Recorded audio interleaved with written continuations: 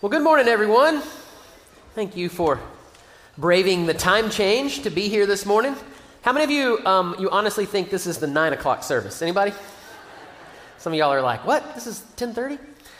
Thank you for being here. Again, whether this is your first time with us or you've been attending here for a while, we are always glad you've chosen to spend some of your Sunday morning worshiping with us at the Vista. This week, we are in week 3 of our series on conflict called Fakers, Breakers, and Makers. And we're just talking about how, conflict is an inevitable part of life. We've said that over the last few weeks. None of us are getting out of life conflict-free. Because at the end of the day, we are sinful people. We are selfish. We tend to think we are right and everybody else is wrong. And as a result of that, we are going to have conflict. We are going to be in conflict with those closest to us. We're going to be in conflict with people we don't know. There are going to be people in this life that, we're told we should think of as enemies. And that brings us to our sermon today, Matthew chapter 5. If you have your Bibles, Matthew chapter 5. We are going to look at what is quite possibly the most difficult thing that Jesus asks us to do. The most difficult thing that Jesus asks us to do. It is something that with every fiber of our being, we just simply do not want to do. It's like when you ask or tell my 7-year-old that it's time for bed, right? Tell my 7-year-old it's time for bed, his response is usually, just like, it's like the worst thing ever to tell him it's time for bed. Just a couple days ago, we walked in, it was like 10 o'clock, it was late, really late, like hours later than he normally goes to bed. And I said, hey buddy, it is time for bed. And he did his typical moaning, I don't want to go to bed. And I said, well bud, here's your options. You either have to go to bed or we have to trade you to a different family. And without missing a beat, he was in the middle of something. He literally just goes, I'll just go to a new family. That was his response. When we're asked to do something that with every fiber of our being, we simply just do not want to do, that tends to be the way we respond. That is how what Jesus asks his followers to do, that's how this is going to feel today, right? So Matthew chapter 5, I will read what Jesus asks us to do. Here's what it says. Beginning in verse 43, you have heard that it was said that you shall love your neighbor and hate your enemy. But I say to you, love your enemies and pray for those who persecute you, so that you may be sons of your Father who is in heaven, for he makes his sun to rise on the evil and on the good. He sends rain on the just and the unjust. For if you love those who love you, what reward do you have? Do not even the tax collectors do the same? And if you greet only your brothers or sisters, what more are you doing than others? Do not even the Gentiles do the same? You therefore must be perfect as your heavenly Father is perfect. Loving your enemies may be the most difficult thing that we are ever asked to do. And yet, I would also submit to you that it may be the most Christ-like or God-like thing that we can do. God, loving his enemies, is the essence of the gospel, right? If God didn't love his enemies, there wouldn't be any Christians, right? That is literally, we're asked to love enemies the way that God loved his enemies. It's this unbelievably difficult thing that we're asked to do. And if you think about it, throughout the Sermon on the Mount, like every sermon in this series so far has been in the Sermon on the Mount. The Sermon on the Mount is the largest block of teaching that we have from Jesus. And Jesus is literally hopping from one subject to another, but you'll notice this familiar pattern, at least in the first part of the message or the sermon, where Jesus begins with, you have heard that it was said, followed by, but I say to you something different. You can look at that. We started with, a few weeks ago, Matthew 5:21. In regards to anger, Jesus says, you have heard that it was said. Then over in verse 27, in regards to lust, he says, you have heard that it was said. In verse 31, in regards to divorce, it was also said. In verse 33, in regards to swearing and oaths, he says, again, you have heard that it was said. When it comes to retaliation, Austin talked about this. You have heard that it was said. And then again in verse 43, this is the same way he begins. You have heard that it was said. And then literally every one of those is followed by a few verses later, or the very next verse, but I say to you something different. I say to you something else. And so what Jesus is doing here in the Sermon on the Mount is he's taking their Old Testament law and their oral tradition and what had been taught to them, their theology, if you will, that had been taught to them by their religious leaders, their rabbis, the Pharisees. This is things they would have been familiar with. This is what they would have been taught growing up. This is what is familiar to you. This is what you've heard your whole life. But now I'm going to tell you something different. That's the pattern that we follow here. And he does the same thing in regards to this one. He says, you have heard that it was said, love your neighbor. Now, love your neighbor would not have been a new command. That would have been something that any Jewish boy or girl would have been very, very familiar with from the time they were really little. Several times in the Old Testament, God told his people to love their neighbor. The first time this is mentioned is over in Leviticus. I'm sure we've all read a lot of Leviticus lately, right? It's the go-to text of many people. Just kidding. Leviticus chapter 19, verses 17 and 18. This is the first time they're told to love their neighbor. Here's what it says. God says, you shall not hate your brother in your heart, but you shall reason frankly with your neighbor, lest you incur sin because of him. And you shall not take vengeance or bear a grudge against the sons of your own people, but you shall love your neighbor as yourself. That's the first time that it's mentioned there. You should love your neighbor as yourself. Okay? And so basically, love your neighbor would have been a very familiar Old Testament teaching. Now, the problem is, though, with this Old Testament teaching, they had added to it a lot of oral tradition or other laws to accompany it. That's the way that they worked. There were a lot of laws, and as if all their laws weren't enough, they would add some other laws to it to kind of clarify or explain the law. And so by the day of Jesus, by the time Jesus comes along, they had so twisted and manipulated the law that said, love your neighbor as yourself. They had taken that so far as a license to hate other people. There is no Old Testament law anywhere that says you should hate your enemy. That's not a commandment. You're not going to find like the 11th commandment we've been missing all this time. Hate your enemy. It's not in the Bible. There's not a law or command that declares you can hate your enemy. In fact, there are several places in the Old Testament that will echo some things Jesus said in the New Testament about actually caring for your enemy. I'll give you one in Proverbs chapter 25, verse 21. Old Testament. It says, if your enemy is hungry, give him bread to eat.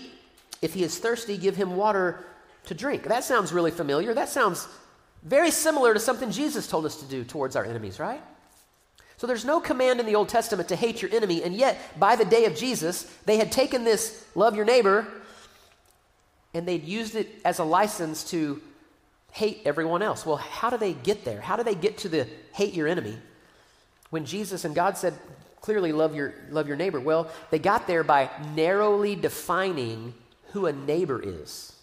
They very narrowly defined neighbor. So by the day of Jesus, a neighbor was first of all, Jewish. They didn't like Gentiles, and so neighbor they defined as, first of all, they had to be Jewish, but they didn't love all Jewish people because they hated tax collectors. And in fact, John 7 then says that they thought of the rabble or the lower socioeconomic, people of lower socioeconomic status, they thought of them as the rabble or cursed by God. They viewed that if that was your lot in life, that you were somehow cursed by God. So basically, neighbor began to be defined as relatives and really close friends that are like you in every way. Spiritually, racially, socioeconomically, in every way, the people you're supposed to love are the people that are just like you. And then there's a license in that. If that's all you have to love, then you're allowed to hate everybody else or view everybody else as an enemy. That's the way they thought. That's why Jesus comes along in the Sermon on the Mount and goes, hey, you've heard that it was said, love your neighbor and hate your enemy, but I say to you, love your enemies. Your enemies might, in fact, even be your neighbor, right? In fact, Jesus comes along and completely just shatters their idea of who a neighbor is. Some of you are very familiar with what is really one of Jesus' most familiar, most popular parables. He tells a parable called the Good Samaritan. Some of y'all heard the story of the Good Samaritan. It's found in Luke chapter 10. If you want to, I'll read it. I'll read it for us for those that haven't heard it. But I would remind you that Jesus tells this very popular parable in response to a question about who is your neighbor. That's the question asked. And I love the way, this is kind of the pattern of Jesus. Someone asks him a direct question, and they want a direct response, but instead, he tells a story, right? Isn't that a great way to respond? Like if you come to me or Austin and you're like, hey, help me with this thing. And we just go, well, once there was a man traveling down a road, and we just told you a story. That's what Jesus does. He tells a story. So in Luke 10, I'll read it really fast. Verse 25, we'll set it up this way. Behold, a lawyer stood up to put him, that's Jesus, to the test. So his whole purpose in asking the question is to try to test Jesus. Teacher, what shall I do to inherit eternal life? And he said to him, well, what is written in the law?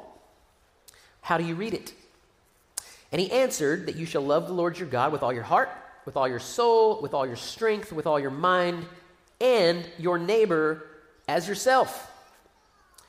And he said this to him, and Jesus said, you have answered correctly. Do this, and you will live. So Jesus basically simplifies the law. That was the way you simplify the law. We mentioned there's a lot of laws in the Old Testament, way too many to keep track of. Most of us are most familiar with 10 of them, the 10 commandments, right? But even those 10, that's really hard to remember and to follow all of those. And so the way it's summed up is love God and love people, right? Love the Lord your God with all your heart, soul, mind, and strength, and love your neighbor as yourself. If you do that, you will follow the law.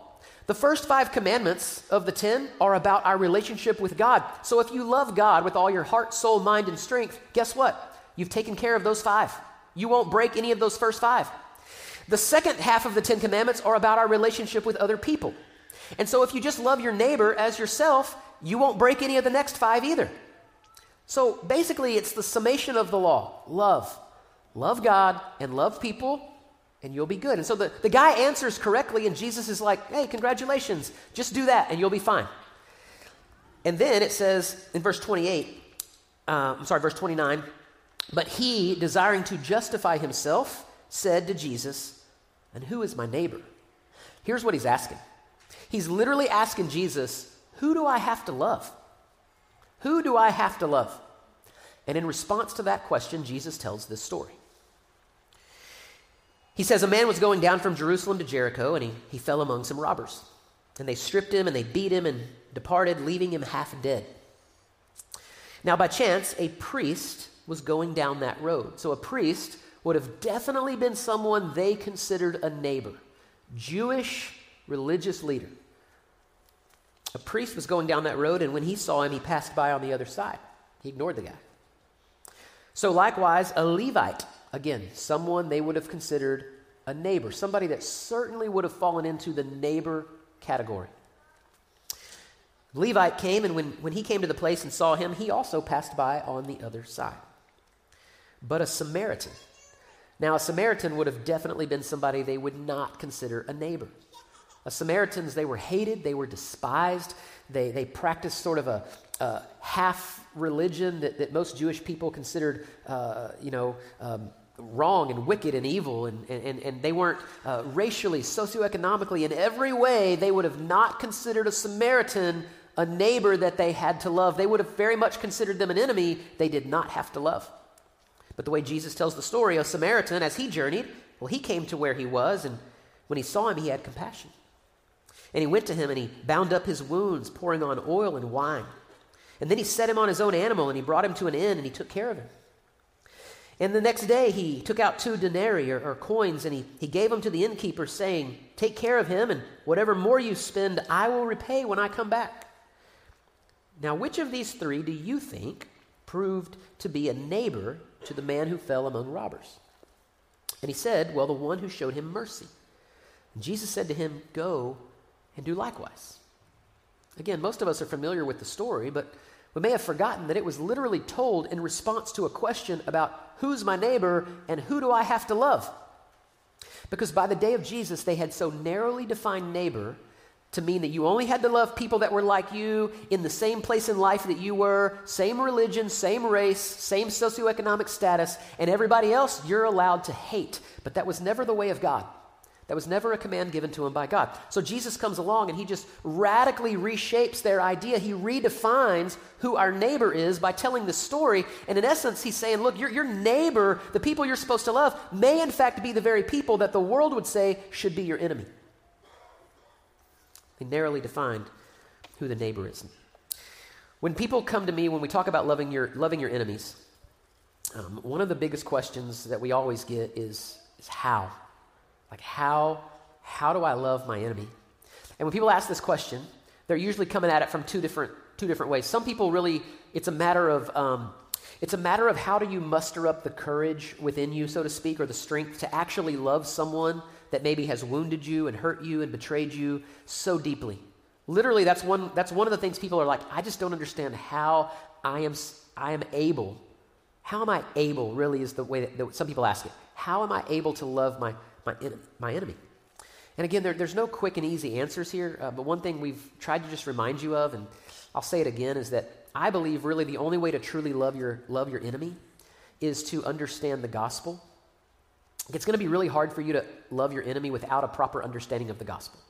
Because the gospel is that you too were an enemy of God.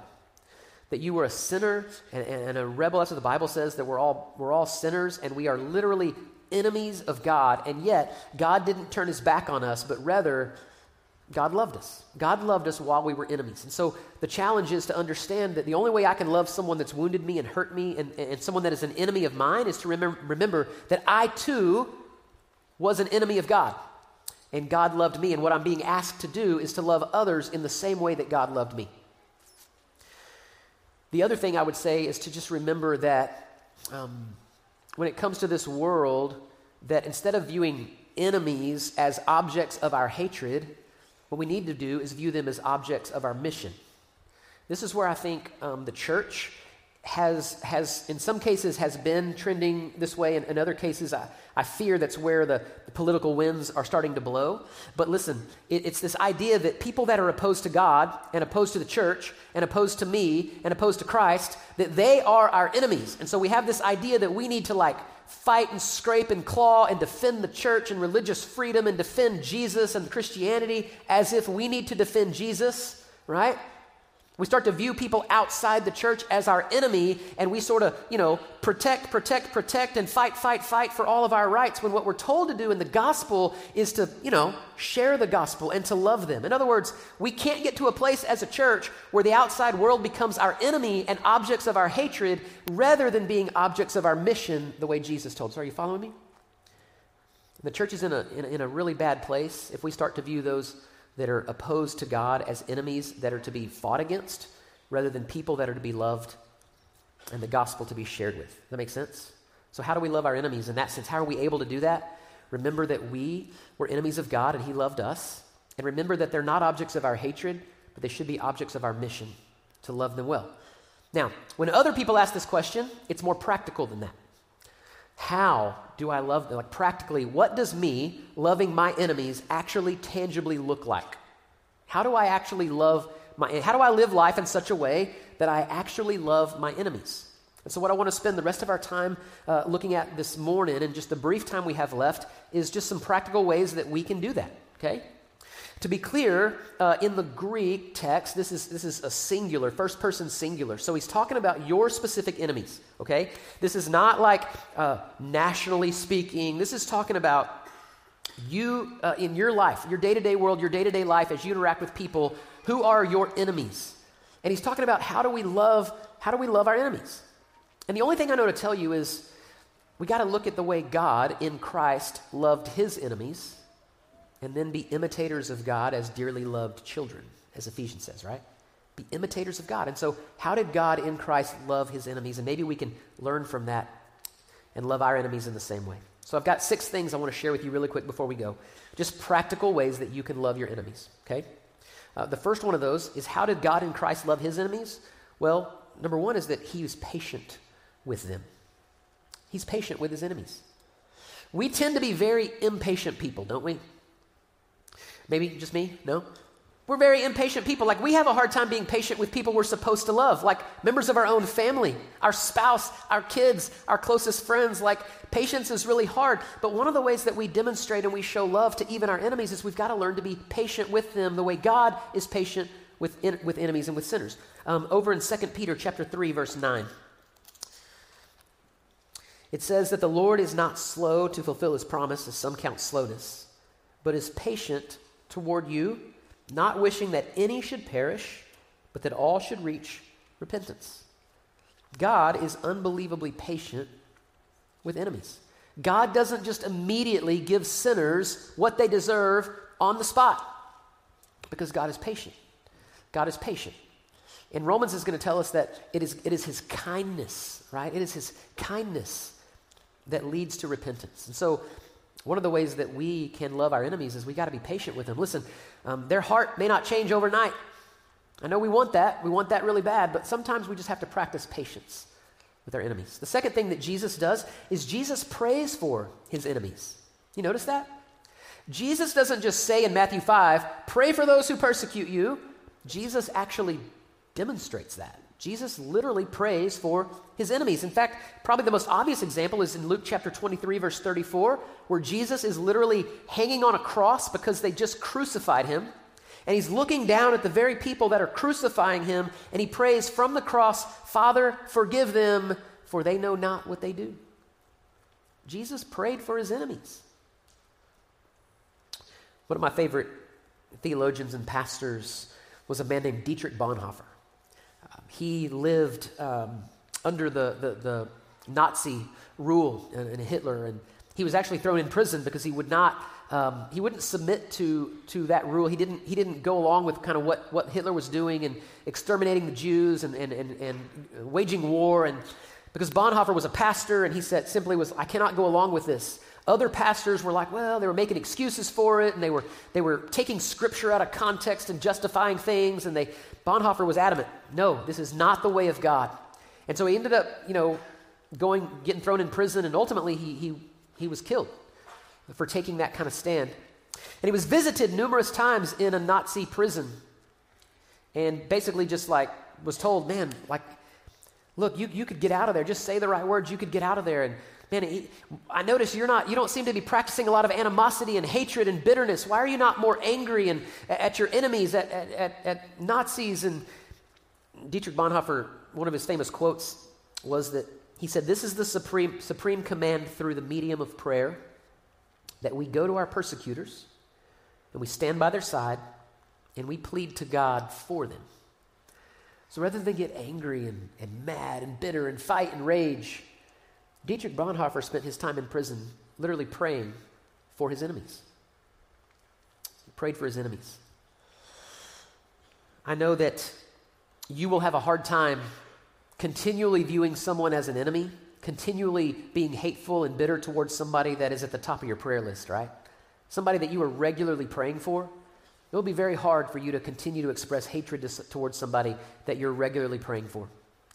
So praying for our enemies isn't just so that God changes their heart, which God may do, but it may also be that God changes yours.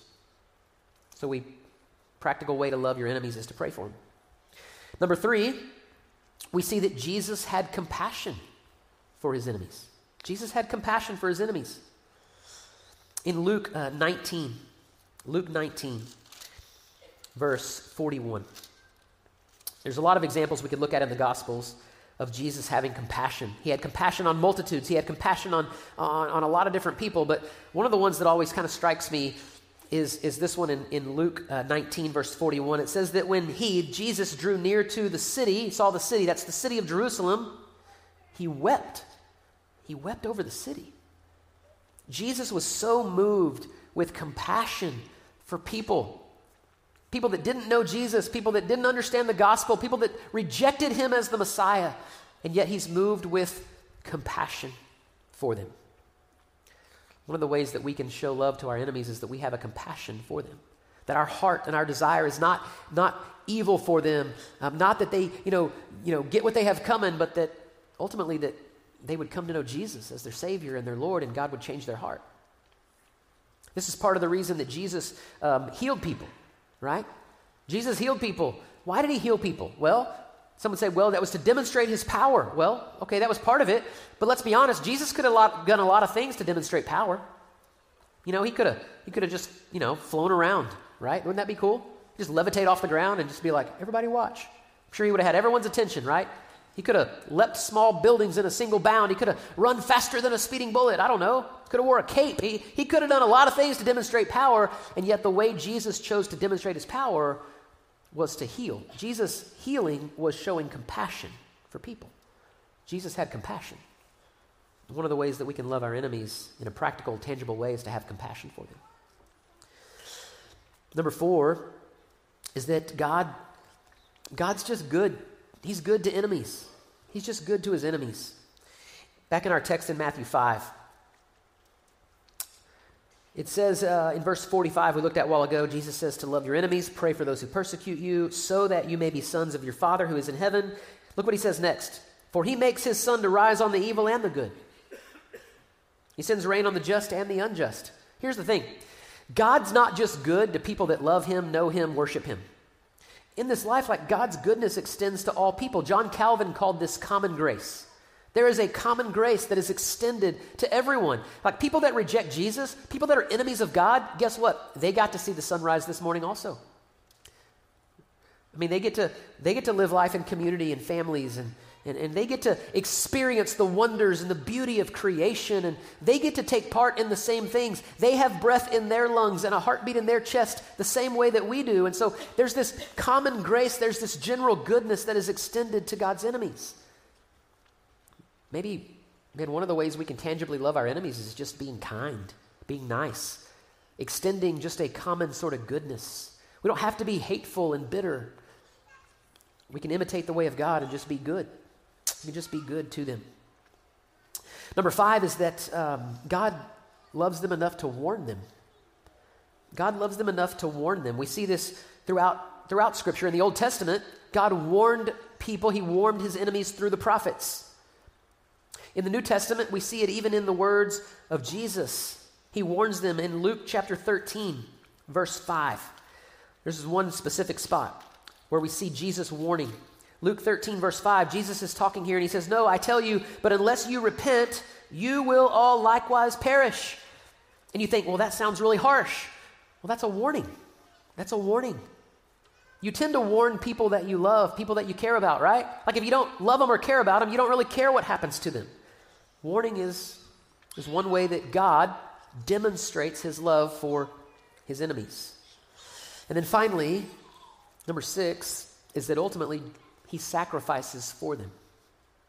This is called the gospel, right?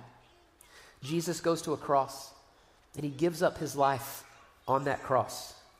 Matthew chapter 20, verse 28 is one of the texts that reminds us of this.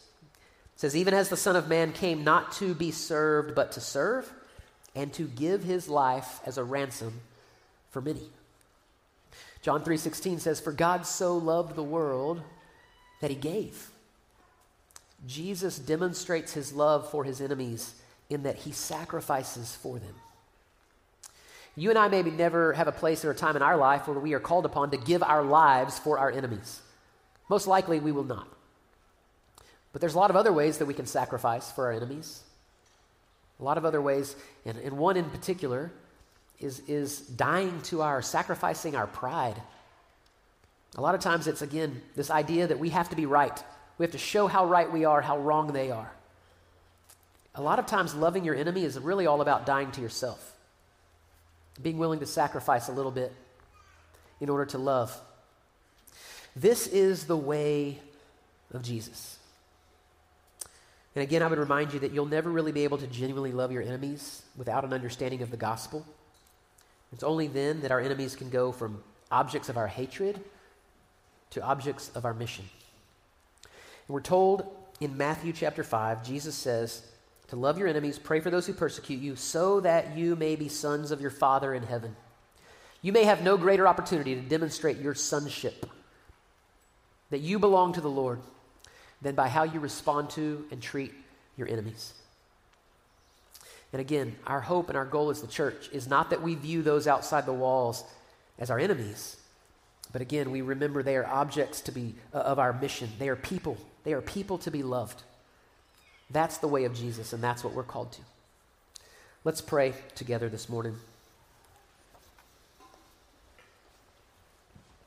Father, we are grateful today that you are a God who loved your enemies.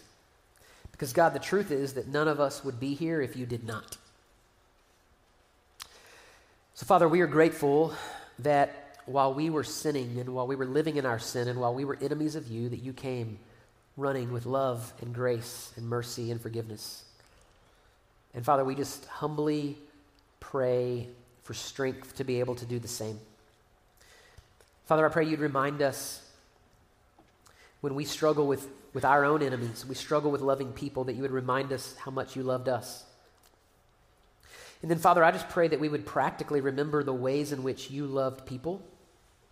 We would remember the ways in which you loved your enemies, Father, and that we could practically do those things in our own lives. And God, we just confess that it's really, really hard. And it's not something that we naturally just want to do. But Father, again, we just pray that you would help us to demonstrate our sonship, God, to show the world that we belong to you and that the way of Jesus is altogether different. So help us. Help us to love our enemies. We pray this today in Jesus' name. Amen.